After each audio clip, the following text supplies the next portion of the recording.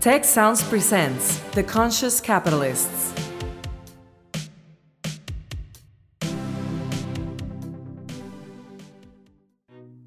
Hello and welcome to The Conscious Capitalists, hosted by two of the co-founders of the Conscious Capitalism movement and co-authors of the Conscious Capitalism Field Guide from Harvard Business Press, Raj Sisodia and Timothy Henry.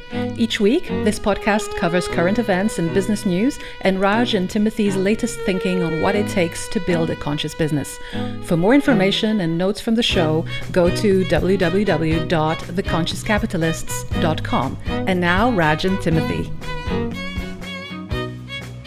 Hello, everyone, and welcome to episode number 43 of The Conscious Capitalists with myself, Timothy Henry, and my partner in trying to make the world a better place through business, Raj Sisodia. Hey, Raj. Hey, Timothy. Good to see you again. Good to see you, as always. And today we have a special Conscious Capitalist with us. Today we have the honor of having Tom Gardner, the co-founder and CEO of The Motley Fool. And if you haven't heard of Motley Fool, you should have, because their purpose is to make the world smarter, happier, and richer. How about that? They were founded in 1993 by Tom and his brother David. They help millions of people attain financial freedom through their website, podcasts, books, newspaper columns, radio show, and premium investing services. And as importantly, they are deeply involved and have been deeply involved in the conscious capitalism movement almost from the beginning. So, Tom, welcome to our show. Timothy, Raj, great to be here in digital. Hey, super. So maybe begin with a little bit of introducing Motley Fool, where it came from, why'd you guys start with that? And we'll go from there.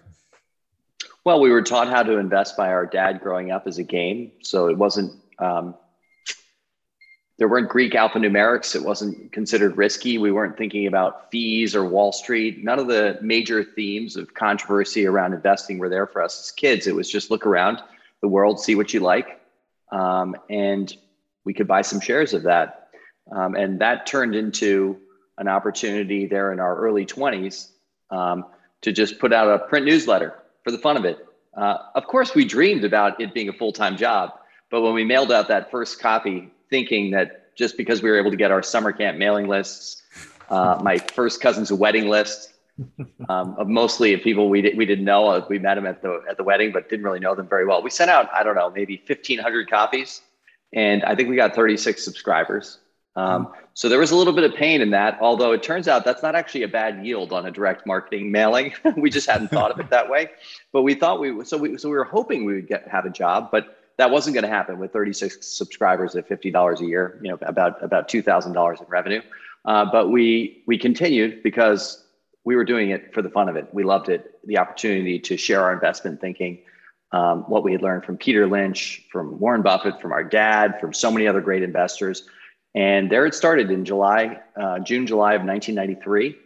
And I guess I'll just say the next big step for us was to go online. And we had kind of a splash opportunity, and America Online was very early on in their journey at that point. And they asked if they could invest in us. We were like, we don't even have a company. What do you mean invest in us? But then we organized, incorporated. They bought about 20% of our company, and we began the journey of trying to make the world smarter, happier, and richer. Cool. And did you already have the name by then, or did that come later? That came before our first print newsletter was sent out. We were we were all strategizing different names. And David, who, there are a few things that are true about Dave. One of them is he stays up very late at night. So I think it was probably about 2 a.m. He's looking at Bartlett's Quotations book, thumbing through, just looking for anything we could name our newsletter. And there he saw the Shakespearean quote from As You Like It. And that became the name of our company. I will say that my first reaction to David's idea of calling it the Motley Fool was, I don't know if I like that one. That's maybe what two brothers do to each other all the way through. But thankfully, within 24 hours, I was like, actually, it's a brilliant idea. As David started reading quotes from Erasmus in praise of folly, there's so much literature on fools versus the wise, unconventional versus conventional thinking. And you want a lot of that when you're investing or you're an entrepreneur. You need to think differently. in order to create something new, make something that people hadn't thought possible before. And it takes a fool to take that alternate stance.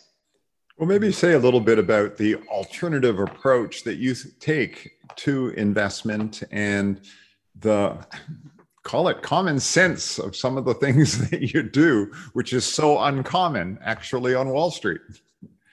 I think probably there may be a few core tenets for anyone who is encountering us for the first time. The first is we're extremely long-term in our orientation. We would much rather hold a bunch of great winners and a bunch of great losers and just hold them all than try and dance around, try and pick the price. There's so much attention given to the short-term headlines. Obviously, we know across the internet, there's going to be some news about anything all the time. So your mind can just get overwhelmed by the information. But the reality is that when you look over long periods in the market, the majority of money is made in the investment markets by people who hold for very long periods of time. This is a key principle that isn't taught in financial media. It isn't taught in schools. It isn't even understood by employees at public companies that get share grants, that the most money is made by those who hold for the longest period of time. So we generally never sell within 5 years. It happens on occasion, but our core approach is that, number one. Number two, we want to do it ourselves or together, really, at the Motley Fool. And that has a sidestep a fair number of fees that are out there. Warren Buffett has said that Wall Street is extractive. It's an extractive industry. It actually draws value out of the system. It doesn't create value because of the fee structure and the lack of transparency. So I think we're very long-term oriented. We want to do it together, keep our fees low, and just always be saving, always be learning. As you've said, Timothy, smarter, happier, and richer is our mission. And when you think about that, you could take any single public company and say, I can learn from this. I can enjoy it working on it with other people. And if it's potentially a successful company, I can profit from it. You know, I love the 5-year plus horizon, because I could argue, and well, actually people a lot smarter than me have argued, that it's a different skill set when you're looking at a company and sort of saying, if I'm going to buy and hold this for 5 years, then I'm going to look at that company extraordinarily differently than if I'm thinking about holding this for a day, 6 months, even a year. And, you know, do you think that's true? Is there a different skill set that you've got that actually builds a competitive advantage for you? I couldn't agree more. In a way, it is the fool versus the wise. It is the unconventional approach in a world where everyone's looking at stock prices and everyone's reporting on this quarter's earnings. When you talk to the executives of the great companies throughout our lifetime, the companies we get to enjoy together, the three of us and everyone out there, the companies right around us innovating. If you were to get a chance to speak to some of the great leaders, it doesn't always have to be the CEO, it could be the chief marketing officer, the CFO. Remember, these are teams. These are great teams at the greatest companies. If you had a chance to speak to them, you would hear things like Bill George said, and I know you both know Bill George at Medtronic. When he was brought in as CEO at Medtronic, he met with the Wall Street analysts and he said, my goal is 10 years. That's the target for our performance. Now, if you're going to hold us responsible every 3 months and I have to report to you and I have to cover our company every 3 months for you, but just know that I'm going to get the best ideas from you if you're thinking 10 years forward, because that's what we're trying to do at Medtronic. And then I think it ended up being a 60x return for shareholders over those 10 years. So you can't really be a conscious capitalist as an investor and have a short-term mindset. It's not possible, because the truth is, if you're looking at a stock's performance over a day, a week, a month, or even a year, and remember the tax code says 1 year is long-term. That's just absurd to me. Any of those time periods, if you're going to invest and you knew you were going to sell in 6 months, how much would you study the culture? How much would you study what the product means to customers? How much would you care about who the leaders were and what their backstory was? No, you'd be just trying to bet on momentum in a stock price. So you don't get the 360-degree view of an organization with a short-term holding period. And that's one of the biggest shifts we all know that conscious capitalism is trying to drive. What would happen if the default setting of all individual investors was 5+ years? How would companies be able to change their focus and their communication? And how might Wall Street and private equity firms and even venture firms have to change their mindset on what they're trying, how we define success? The shorter term you define success, the more you have superficial organizations and stakeholders. And the longer term you view these organizations through a longer term lens, the more they're deepening and building and growing and caring about their stakeholders. So, David, that does require more due diligence upfront, right? Because you can't just pick any company and say we're in it for the long haul. You've actually looked at their values, looked at their purpose, looked at the leadership team, everything, the whole story, and you say, yes, this is a story we are going to invest in, and be patient, right? Because if you do that with others, then you could get burnt. Absolutely true.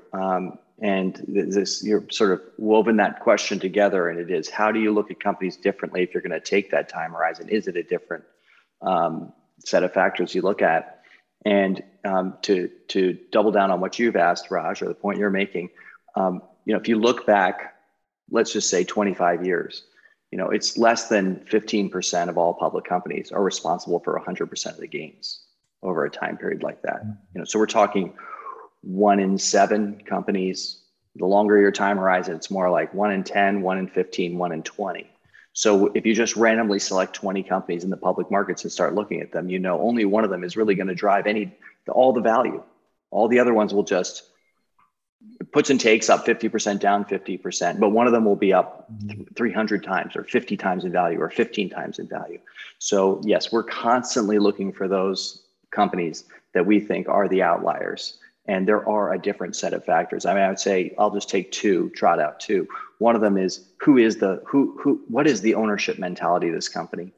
If you look at stocks in the public markets trading under $5 a share, penny stocks that people are misled into thinking can create great value in their life, when eventually they're just abandoned ships out there. When you go through hundreds of them, as I actually have been recently, you will see that there really is no ownership center to a company that's down 98%. Most people have abandoned that company, and it's just people taking salaries, board members taking their fees. And there's no center driver, no innovator. There's no one that's saying, I care about people who come to work here every day. I care that my customers are getting something great. There's no heft. There's no center. So I really look at that. Who are the decision makers at the company? And again, you can have some companies that are owned by large banks mostly, right?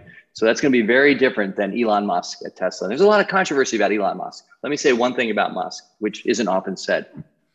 That human being cares deeply about Tesla. He has said, if Tesla goes bankrupt, I should go bankrupt. So one of that, what's the center? What's the ownership? Who really cares deeply about this? They may make a lot of mistakes out there on Twitter, but do they care deeply about what they're creating? So that's the first thing I look for. The second thing is, for long-term, you want to find growth. You want to find businesses that can grow their revenue, their gross profits. There has to be demand, and you have to see that demand as expandable. Think of Netflix early on, or think of Shopify. There's got to be a theme that customers are coming to, and you can see how they'll expand their spend, tell their friends, and others will come. You get those two things, you've got the beginnings of a potential long-term winner. Well, you use this word, which I love and I think is incredibly important, which is ownership. And it really raises actually a policy level question in terms of who owns a company. Now, you look to the management and said, well, the management should have that sense of ownership. And in our conventional shareholder-driven model, quote unquote, the shareholder owns the business in some weird sense. And I'm curious, when you look at it from almost like a policy point of view, you made fun of you're long-term if you hold it for a year. When do shareholders have the ownership right, in the sense that they're not renting the stock for some kind of casino purpose over 6 months, like you say, momentum builders, versus the shareholders actually have an ownership mentality? They're actually wondering about, how is this business going to perform over the long run? Is it going to be a thriving business in 5 years from now? Versus, I'm out in a year or two. Can I get, I'll do some stock buybacks, get my options up, and then I'm gone. Hasta luego. Mm-hmm. Well, it's funny. It's just part of maturing and making our way through life is when we start to see maybe the way the system was designed is not perfect. And if you're a 7-year-old, you're kind of probably thinking, most 7-year-olds are probably thinking, well, yeah, school's the way it's supposed to be, home's the way it's supposed to be. I mean, sure, we all have objections as 7-year-olds, but in general, you can go through periods of your life where you're like, well, this is the way things are. There's nothing really new to discover, and we've kind of it is what it is, and I just have to deal with it. But the entrepreneurs and the great thinkers in life ask questions about why is it that way? Was that set up correctly? I'm not sure that is set up correctly. So I think, Timothy, your point is something that could change. I know legally, in order for it to change, it would only be new companies that could do it. But if somehow your voting right was tied to how long you held that share, that starts to reward what we're looking for. Remember, the whole market system is designed to create innovation, to create organizations. It's not to create a trading mechanism. There are plenty of trading mechanisms. You can go trade on your sports team. You can go buy a lottery ticket, or go down to fly somewhere and go to a casino.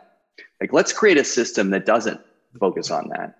And that would mean, yes, that just because you gobbled up a bunch of shares, let's say as a large financial firm and a public company, let's say, and now you're out there, you buy 5%, somebody else has bought 7%, you cobble it together, and your institutions now own 39% or 43%, but you literally bought in the last 6 months to do that. And now you're going to start trying to force action on an organization you have no history with, you have no institutional knowledge of. Now, in some cases that can be good, and it's good to have a catalyst for some scenarios, but I would say on the whole, if we could eliminate that, I would eliminate that. I would just say, nope. We're going to reward the people who are holding those shares the longest. So if you're an employee and you've held that share, you've worked at that company for 17 years, and you've held your grants all the way through. A lot of people take their internal grants and cash them out right away. But if you've held all the way through, you should have more of a voice, in my opinion. You know more about the business than somebody who just came in and bought 3% of the stock because they have a hedge fund that has the capital raised to be able to do that. So I think it's a healthier system if we tie voting power to tenure as a shareholder. So, chances of that happening? I mean, on the one hand, I would say seems pretty hard to pull off. It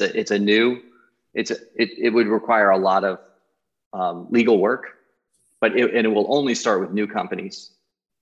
And many new companies wouldn't know why they would even do that. Many entrepreneurs sell to venture firms without even thinking what the voting implications are. Right. That's the first big thing we could do is enlighten everyone who's starting a company about voting, about how important that can be, and how your venture capitalists could line up together as a voting block against you to force you toward a transaction. So I think that kind of starts there. But I don't want to be doubting about the ability to think how many things can change how quickly in the world when we think. So I would say I would give it a 50% chance of things moving that way over the next 10 years. But it's going to take people saying that it matters to them, like why, and articulating that. Well, that was one of the distinctive qualities of the long-term stock exchange that Eric Ries and others have created.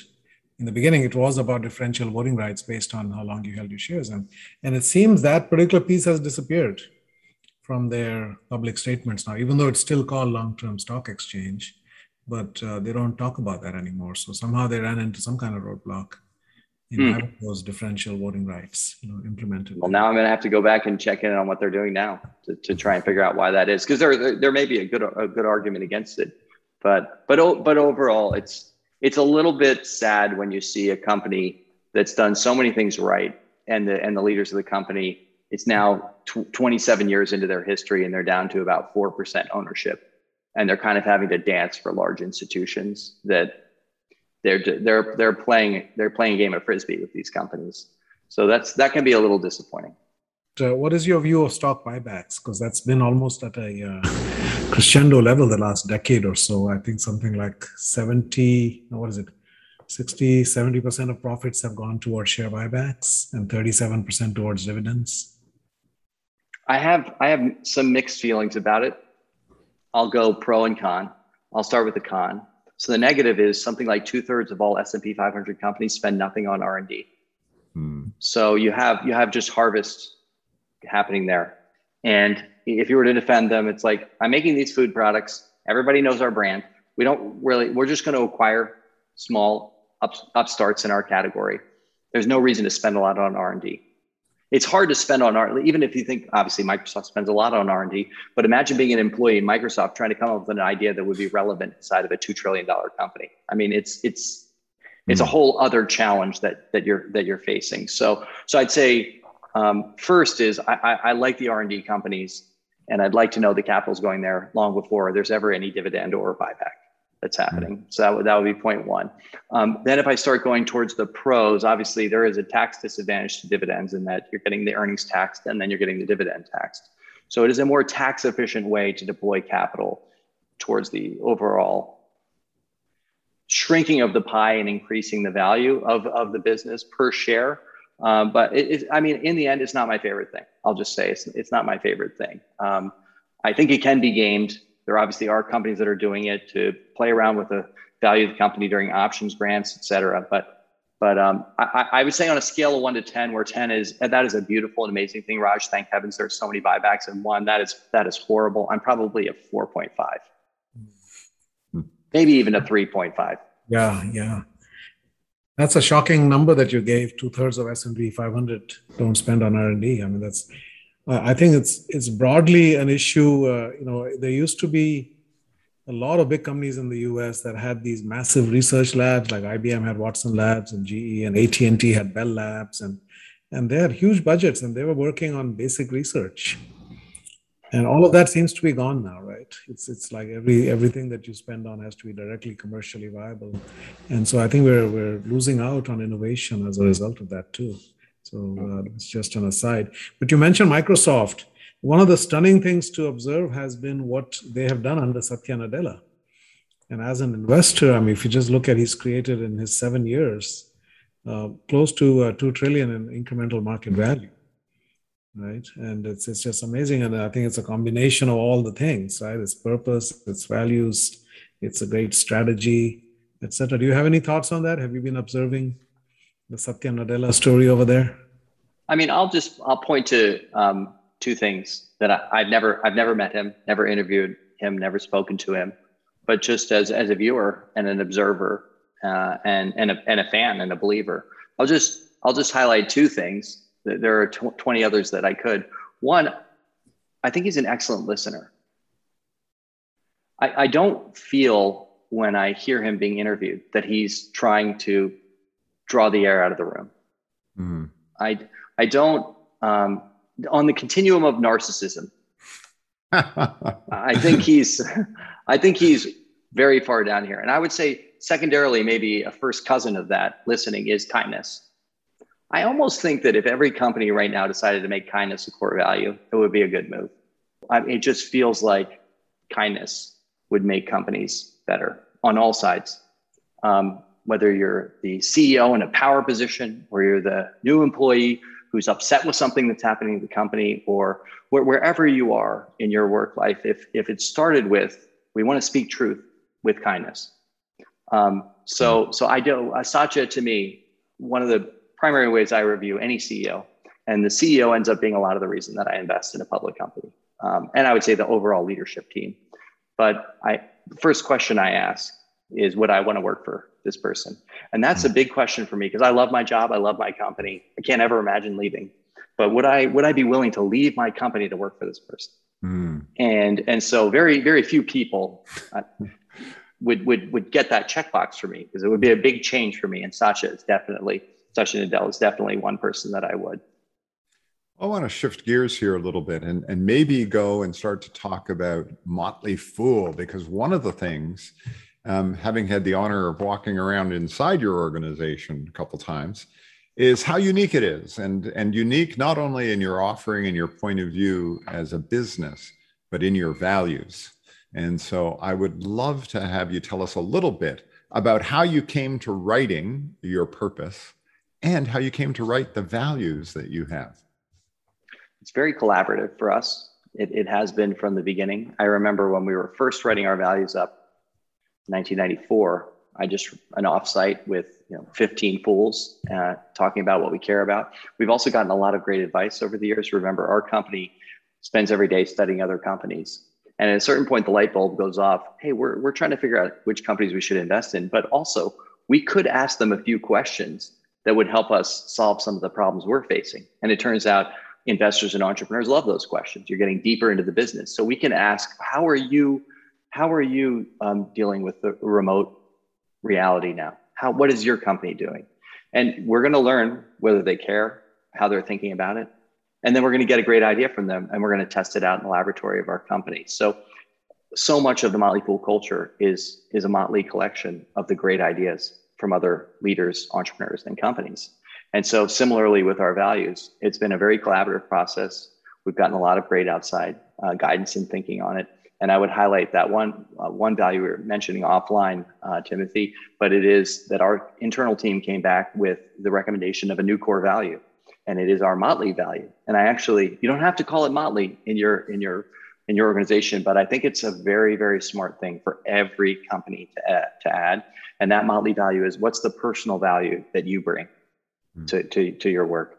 I think that so much work is done to make sure we get the wording right, and it's all, maybe it's succinct enough so it's converse.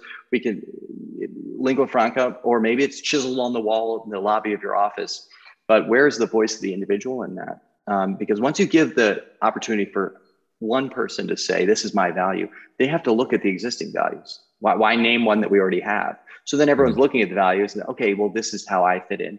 So all of our 585 plus full-time employees have a core personal value that they articulate. Mine is the Aspen Grove root system. It's essentially that aspen trees are all one root system. We see them as many, many different trees, but they're actually all unified at the root level. And that's kind of how I think about our organization and our stakeholders. And that's just me. We've had employees whose core value was, I have a beer with my team every Friday at 4. I stopped by and asked that person at his desk, like, so that's your core value. Tell me about that. And he said, well, I believe very, very much in separation between the weekday and the weekend. So every Friday at 4, we have a beer or sparkling water, whatever beverage you want to bring. And we talk about what we achieved, and we let everyone know it's over. The work is over now. Go get your 2 days of enjoyment, and we'll see you back on Monday. I was like, wow, I shouldn't have been skeptical when I asked you about that core value. That's great. So to get that individual expression, I mean, we have 580 plus core values at our company right now because they get added into the core values that we have as a business. And I think, Tom, part of the emphasis on people and on culture probably came from your upbringing and who you are as brothers and as human beings. But also, I think in the beginning, you hired a lot of friends, right? Most of the people who worked in the company were friends. Is that how you got started? That is true. There were certainly like friends of friends. But yeah, there was a core group of about 5 or 6 of us that had either been in school together or just had become friends throughout our lives. And it is, it's funny to think about those early years, because for David and I, we really didn't have any significant career before starting the Motley Fool. David had worked for Louis Rukeyser's newsletter, the financial publisher and thinker on PBS. And he worked there for about 11 months and decided that wasn't what he wanted to do. I was in graduate school. And when we incorporated, when we were going to get an investment, the only things we really had to look back on, you mentioned, were sort of the living room of our house, and what we learned from our parents and their friends, and how much our dad and mom, they were avid bridge player. They loved games. Our household was games. When we say we were taught by our dad how to invest as kids, I mean, really, we should say we were taught how to play games by our dad and our mom throughout our childhood. That was a core thing happening in our household. Then we would go to like summer camp. When I was a 16-year-old, I was there at the birth of a co-educational summer camp in Maine. We wrote the camp prayer. We got all the activities. We had 120 campers arrive on the first day. And that was starting a company for me. That was as much. And so the values and the approaches of our schools, our summer camps, our friends, and our parents is 95% what the Motley Fool. I still feel it's expanded so much that I won't link it back to just that one thing. But yeah, that was foundational for us. I guess if we had gone and worked for a large consulting firm for the first 5 years after college and then started a business, we might have had a more professional, and some of that would have been good. We probably would have had a game plan, strategic, but we were kind of winging it out there with a bunch of people that we love, and we made it. Well, I think one of the other things that I want to begin to shine the light on is not only that you have a great culture, but of the companies that I've seen, you're really living the teal/agile world in terms of how you actually operate as a business. So a few years ago, I had an opportunity with a large consulting firm to try and come in and start to do a case study on it. For all kinds of reasons, they went in a different direction.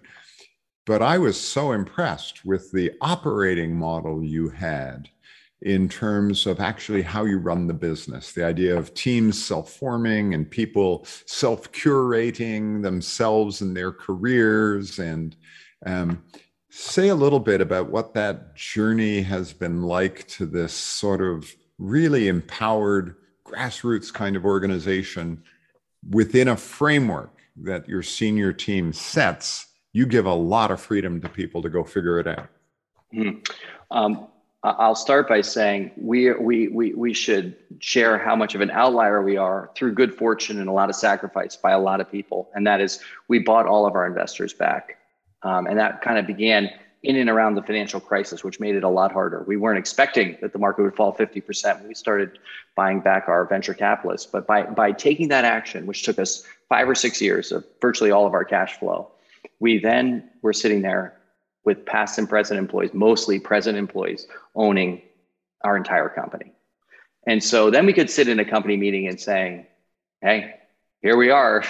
There's no parental source. If you thought that was valuable, in some cases it is, you can get some good advice, but more importantly, there's no third party objective with a shorter term time horizon. Like, let's do this for the next 50 years. And if we were to do it as well as possible, what would we want? How would that play out? And then, of course, you start to lengthen your time horizon. You can get more and more people involved. You can be much more experimental. You're not on a frozen rope to a deadline where we better hit those numbers. Our board, we have an outstanding board. Our board is as much advisory as it is a governing body. It certainly governs us when we need to be governed, but it's mostly an advisor. Hey, I know somebody you should, and they're not thinking like, let's try and get this action done quickly so our story looks brighter for our IPO. It's, I genuinely think this person can help. And then that opens up for us the idea of getting an external network of connecting with, asking as many questions from organizations as possible. And I'll just jump to one story that I think captures where we are right now, something we've learned in the last 6 months that's been really valuable for us. And that is that we contracted somebody who wasn't a consultant, he had written a book. His name is Ken Koshenda. He worked at Apple for 15 years as a designer and working in their product teams for 15 years. He is the person who created the keyboard on the iPhone. He wrote a book, has a number of videos out on YouTube, just explaining the Apple product development process. And so through our teams, we contacted him and just asked him for a half-hour phone call. A guy named David Kretzmann read the book and said, hey, can we talk for a half hour? And then he loved that call so much that we just asked him if he'd go on contract with us for 8 weeks and teach us everything he knew. He was like, I'd be happy to do that. I'm not a consultant. I don't even know. Please put the contract together. I'd be happy to do it. So then he comes in and teaches us, and Timothy gives us a whole new methodology that combines what you've described with some important framing. And here's how the Apple product development process works in 30 seconds. Starts with a vision. So you need that clarity for where we're going. So you don't want 40 different visions. You've got to get an integrated view of what we're trying to achieve. Once you have that vision, and it could be a vision for a single product, it could be the whole strategic vision of the company. Let's say it's a single product. Once you have that vision, you turn it over to an individual who is now charged with creating the first prototype of that vision. And that person is asked to really create that as quickly as possible. A week, maybe 2 weeks. Could be drawings, could be a video, could be a clickable website, whatever they want to do. And they could go work on it entirely by themselves. They could get 6 other people or 180 other people internally. They could call 3 people outside. They could do whatever they need to do to get that prototype together. Then they bring that prototype back to a center team that gives review and edit. And then you go into an iterative process where that person is the leader. They have creative freedom, but ultimately they are being edited toward an integrated, centralized view. And so it combines the freedom that we all want in our work with the structure that your customers want. Your customers don't want so much freedom that they can't make sense of what you have out there. And we've had a little bit of that at The Motley Fool. So I'm really excited about this new process. And, your culture, as I said, you've got so many cutting edge things that you do. I've constantly learned from you what are some of the tools, and you're an early adopter, it feels like, of some of the cutting edge tools. And I think it shows up in your Employee engagement, I'm sure, is through the roof. Your employee turnover is probably very low, right? Is that correct in terms of those numbers? It is correct, and I'll mention a tool that I think many conscious organizations could utilize. I've mentioned it in some past talks at Conscious Capitalism, and it is called Culture Amp, and it's an Australian company, and it's just a survey tool, but it's a pretty elegant one where we can ask a couple dozen questions twice a year of all of our full employees, and their responses are anonymous, and they're giving a rating and a comment, and then we get all that data together, and we can view it in aggregate. And so when we mention our engagement scores and our turnover, let's just take engagement scores. Our engagement score is about 93%, which is wonderful. Doesn't mean there's 7% of people that most are neutral at this point, and a few are, a 1 or 2% are like, come on, we can do better. And we want to hear all those voices. But when we get just that 93% number, you don't see the niche areas across your organization. And if you knew that the 7% that are somewhere between neutral and negative, we're all collecting in one tenure group or one area of the company, or it was all men or all women, right? Once you can see the breakdown of that data, then you can go into those zones and really work on them together. And since it's anonymous and doesn't get reduced down to a group smaller than 5, we're not sitting there playing guessing game like, It's like, hey, thank you for this. Let's go solve these problems. And Lee Burbridge and Kara Chambers and a number of people in our people team who are heroes among many heroes at our company, they are passionate about immediately getting the data out to everyone. Like, we're not going to polish this, sculpt it, position it, get our communications team ready. Here's the data. Now, the one thing we're doing when we share this data with you right away is to tell you, we're not here to solve this. It's not the people team. It's not the leadership team. It's all of us. We've got to go figure these things out together. And I mean, I do have to say, if any of this sounds so convincing, I mean, we're 28 years in through a lot of mistakes and a lot of opportunities to learn from other companies. But I do think Culture Amp is a wonderful tool for any company, I'd say, with more than 100 employees. It would be table stakes for me if I was suggesting something for them. Well, the other part of your culture is, as I recall, you want this to be people's last jobs. And that's part of your thinking, is that we want to have you live here forever. We don't want you to go away. So when we hire you, we're thinking, just like when we buy a stock, we're thinking long-term. When we hire someone, we're thinking long-term. Say a little bit about how that plays out in terms of some of the things that you think are special that you do to make that a reality. Well, I've enjoyed some of the conversation over the last year that I've seen about whether companies are teams or families. And I first remember talking to the CEO of Coach, Lou Frankfurt, who told me, Coach, we're a performance family. We're a family, but you got to perform. And that tension, every organization feels that. What about the person who's an amazing human being, but just isn't right for this company? What are you supposed to do in that situation? Just allow that to persist forever, or there's some performance accountability as well? So that tension exists inside of every company. And I would say that the Motley Fool falls ever so slightly to the right toward family. Maybe it's because 2 brothers were in our founding group,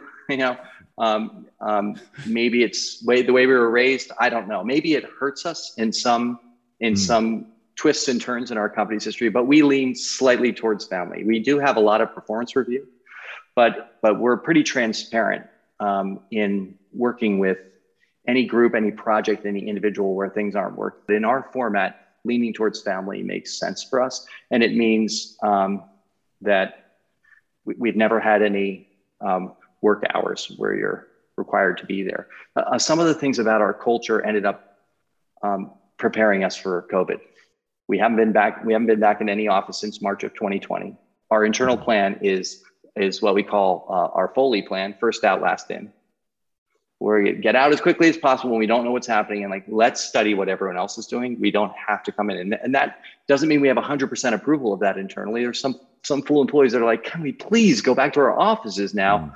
But the Delta variant comes through, and there's so much unknown. It's a novel virus. A lot of elements of our culture and our family orientation as a company prepared us to be nimble, to go remote.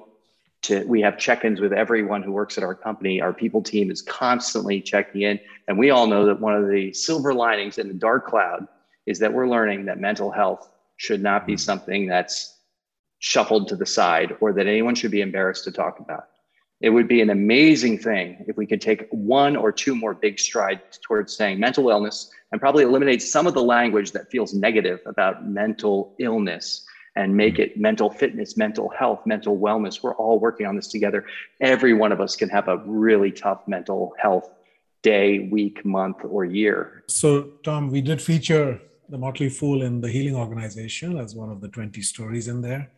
And that was for two reasons. One, what we just touched on, which is what it means to the people who work there and their families, and that whole sense of community and growing together and having fun and all the rest of it, right? It really is, we say healing is reducing suffering and elevating joy, and you guys embody that really more than most companies.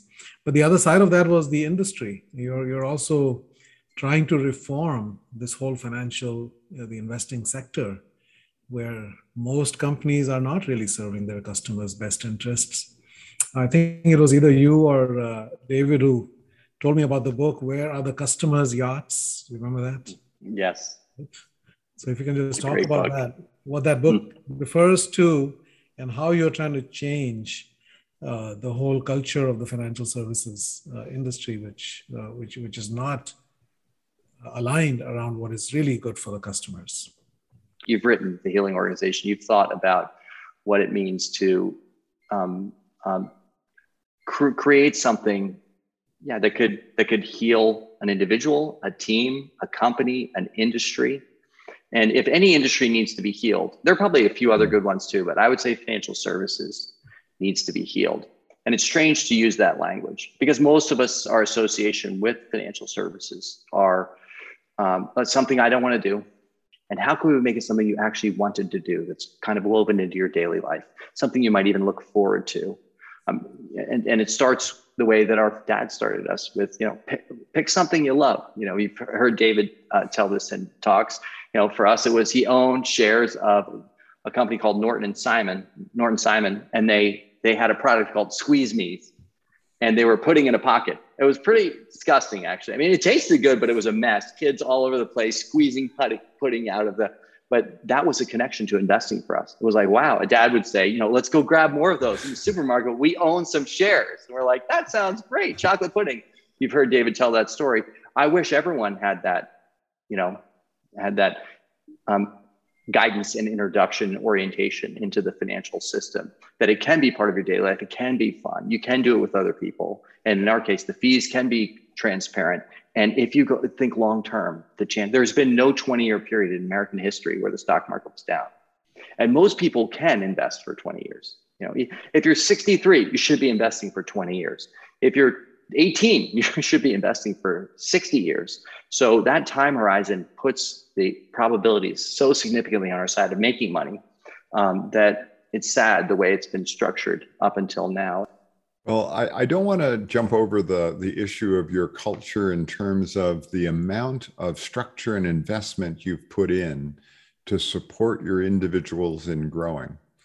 Because I know you have coaches, you have a whole process that you've developed for people to self-curate their own sort of development. And so one, you've got people who are up for the idea of self-curation and self-development. And two, you've just surrounded them with lots of support to make that possible and effective. And what are a couple of the things that you think you've done differently around supporting your people that have had an impact? I'll name two recent ones. The first is we're working, hopefully they'll get a new client from my mentioning them. We're working with a startup Australian company called Flow of Work. And what they're developing for us is effectively an AI-driven methodology for individuals to manage their own career at the Motley Fool. So you would start out by identifying the things you're passionate about, the work that you're doing, the team that you're on, give your profile information, and then through all of the information that we have across all of our pools, you might, as a new employee, be able to see 3 or 4 people who have traversed the path that you hope to travel as a pool. And it might not have been easy for you to find them. We're 580 plus people, and now we're spread out in home offices around the world. How can I even, we know that that's one of the big limiting factors of remote cultures right now, is how do I get that time with leaders or people who can guide me and mentor me if I'm not seeing them in the office or I'm not walking over to Starbucks and meeting them. So this tool aspires to do that for us. And the ultimate aim, if we go with the self-driving automobile view, the ultimate aim, yes, is you arrive at the Motley Fool and you are, we can call it a game or not. Let's put it in the game mentality. You are playing the game of your career. And so all the actions, all the inputs you want to put in there are going to help send you back advice on what you should do next. And I'm extremely excited about that because the group that's creating that, their hearts are in the right place. I mean, it could be amazing what we're able to create. So I'm very excited about that. It's called Flow of Work. The other is just a tool I'll mention, Airtable, which just think of it as almost like an Excel spreadsheet for language. And what we have started doing is putting out requests for ideas from everyone at the Motley Fool, and it shows up in an Airtable. And then all of a sudden I have 600 pages. I have the next 2 books that I want to read. Most recently, we're an employee-owned company. We're always granting shares to our employees. Our legal team did an incredible job. Lawrence Greenberg, Martha, and other fools did an amazing job in adapting an SEC-approved private market for our company. So you can get liquidity as an employee at the Motley Fool. That's a very important thing for us. We grant you shares and you can sell back to the company. And we have an outside third party that runs the valuation.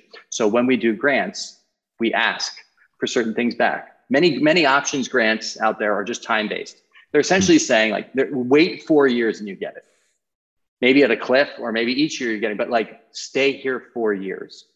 And I'm not saying we didn't ever do that, by the way, but we woke up to the reality, like, is that the highest calling of a conscious organization? Like, we're going to use equity to keep you, or can we convince you to become an owner and buy in more through the grants? So in our most recent grant, we asked a few questions that you had to answer in order to trigger the short vesting period that you have. I think it's 2 years. And one of them is, why does diversity, inclusion, belonging, and succeeding matter to you? We call it Motley. Why does it matter to you that other people are here with different perspectives that you disagree with, or that you've never encountered before? Obviously, Motley, diversity makes the markets. You need opposing views to set prices. I've always loved the expression, if we both agree, one of us is unnecessary. Now, I don't like an environment of a haze of conflict everywhere, but that conflict needs to be resolved. And so how do we, as a company, remote, all of us, how do we commit to diversity, inclusion, belonging, and succeeding? Why do we commit? And we ask that question. I'll tell you, I'm through about 330 submissions. And I mean, you're definitely verging on tears with some of them, and you're learning so much. What a lovely way of putting it. Let me, last question, sort of go in a slightly different direction. So with the Motley Fool, you guys have really shown the value of a long-term perspective on investing. You've highlighted some of those principles that underlie how you approach things. And as importantly, now you've got a track record of being able to show this really works.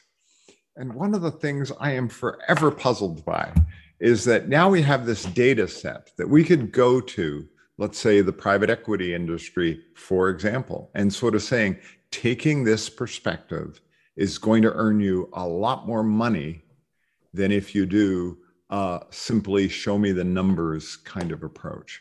So you can do the financial engineering and all that, but we have shown that when you have a long-term perspective, you make these kinds of decisions, you make this kind of thing happen inside your company, and it results in tremendous returns. So what is it, even though you've got the data set, what is it that's still keeping people in the old world and still keeping them in that trapped mindset of it's all about some short-term financial analysis and some financial engineering that we can do? Well, at the extreme, every Ponzi scheme has a big winner, a set of winners, and they get headlines. And so everybody hungers to be in that small group that made so much so quickly. And that's there at that end of the continuum is outright fraud. But as we travel down towards the other end, it does require some behavioral change on the investor. And that would even mean, so the person who's putting money into a private equity fund, there have to be, and there are, I think of like Bessemer Trust, I think does a really nice job of having very long-term time horizon because of the way that was originally structured. You would have to have the origin, where the capital comes from, say, I'm going to put this money in with you for this length of time. And then you would have to have the team realize mathematically the best thing we can do, regardless of taxes, but certainly after taxes, the best thing we can do is find the best for the longest period of time. And then you would probably have to have flexibility in the structure because some families or individuals might have a scenario where they have to pull some money out, right? So it just requires more creative thought than has been done at this point. I've tweeted this frequently. The single best way to improve your investment returns is to double your average holding period. So if you average holding a stock for 1 year, just make it 2. Your returns will get better. If it's 4, make it 8. If it's 10, make it 20. So I think there's certainly another book or concept in how do we lengthen the time horizon of all stakeholders. And one person I learned that type of thinking from is Herb Kelleher at Southwest Airlines, and how he worked. Herb would say, most people think that we don't have any unions involved in Southwest Airlines, but Tom, we're the most unionized airline in the world. But we have a long-term orientation in negotiations with all of our stakeholders. Well, Bob Chapman uses a phrase, courageous patience. And I think that is really what this is about. It's not easy. It takes courage to actually have that long horizon and to be able to go through the ups and downs. So they refer to it in terms of how they deal with people who might be skeptical, haven't yet bought into the culture and the values. And we say, you'll get it when you get it. There's no great hurry. We know what we're doing, and this is going to work out. I wanted to share a fun fact that we didn't get to, Tom, which is that it points to your ability to spot value before other people do. So you were an early investor in Hamilton when it was an off-Broadway production. It's probably the most successful Broadway play in history. So tell us how that came about, and are you still investing in plays? Well, a lot of that comes to my people-focused investment approach, which at the Motley Fool is called our everlasting investment approach. And it generally is, we're going to hold everlastingly, and we're looking for the people they're going to put their heart and soul into this, and for a long period of time. So a lot of what I look for is people in my approach. I'm certainly looking at growth, innovation, but I believe if we're going to be in everlastingly, we're going to be here 5 years, 10 years, 15 years. We want to see the team, and we want to see their passion. So in the case of Hamilton, it actually originated with my college housemate, Jill Furman, who is a completely brilliant person. Ever since I first met her, she's a brilliant person. She is passionate about creativity, media, entertainment, and she's definitely a people person. And she was sort of traveling around Manhattan, just viewing works in progress, essentially creative projects that were emerging. And she ended up in, I believe, the basement of a church. And there was the performance by Lin-Manuel Miranda and his team doing improv rap. She said, do you have any other projects that you're working on? And they were working on a play called In the Heights. And Jill invited me to attend an early showing of it where there were maybe 10 people in the audience, and it was still sort of being worked on. And then we went for a walk afterwards in the evening, and she was like, I'd love it if you invested, but that wasn't the point of it. I think it would be fun to do this together. And that's pretty much the line right there. I think it'd be fun to do this together. Whenever we see something looks pretty awesome and it would be fun to do this together, that's something I'd like to invest in. And that In the Heights, then she carved out a little spot for me to be able to invest in Hamilton as well. So Tom, thank you so much for your time and the wise counsel you've given us today. We really, really appreciate it. Thank you so much. Mutual. Thank you both. Well, I think, Tom, you get our most coveted title, which is you're the wise fool of tough love. All of those things. And I've got a lot to learn. Well, thank you. And thank you to our listeners. And if you enjoyed today's podcast, please go over to Apple or your favorite iTunes or channel for listening on a podcast and give us a rating, give us a score, and don't forget to hit the subscription button at the bottom of your podcast. And thank you to Gary Jones for our production this week. And again, thank you, Tom. Thank you, Raj. Great to see you guys. And Raj, I'll see you next week. Take care. Thank you, gentlemen.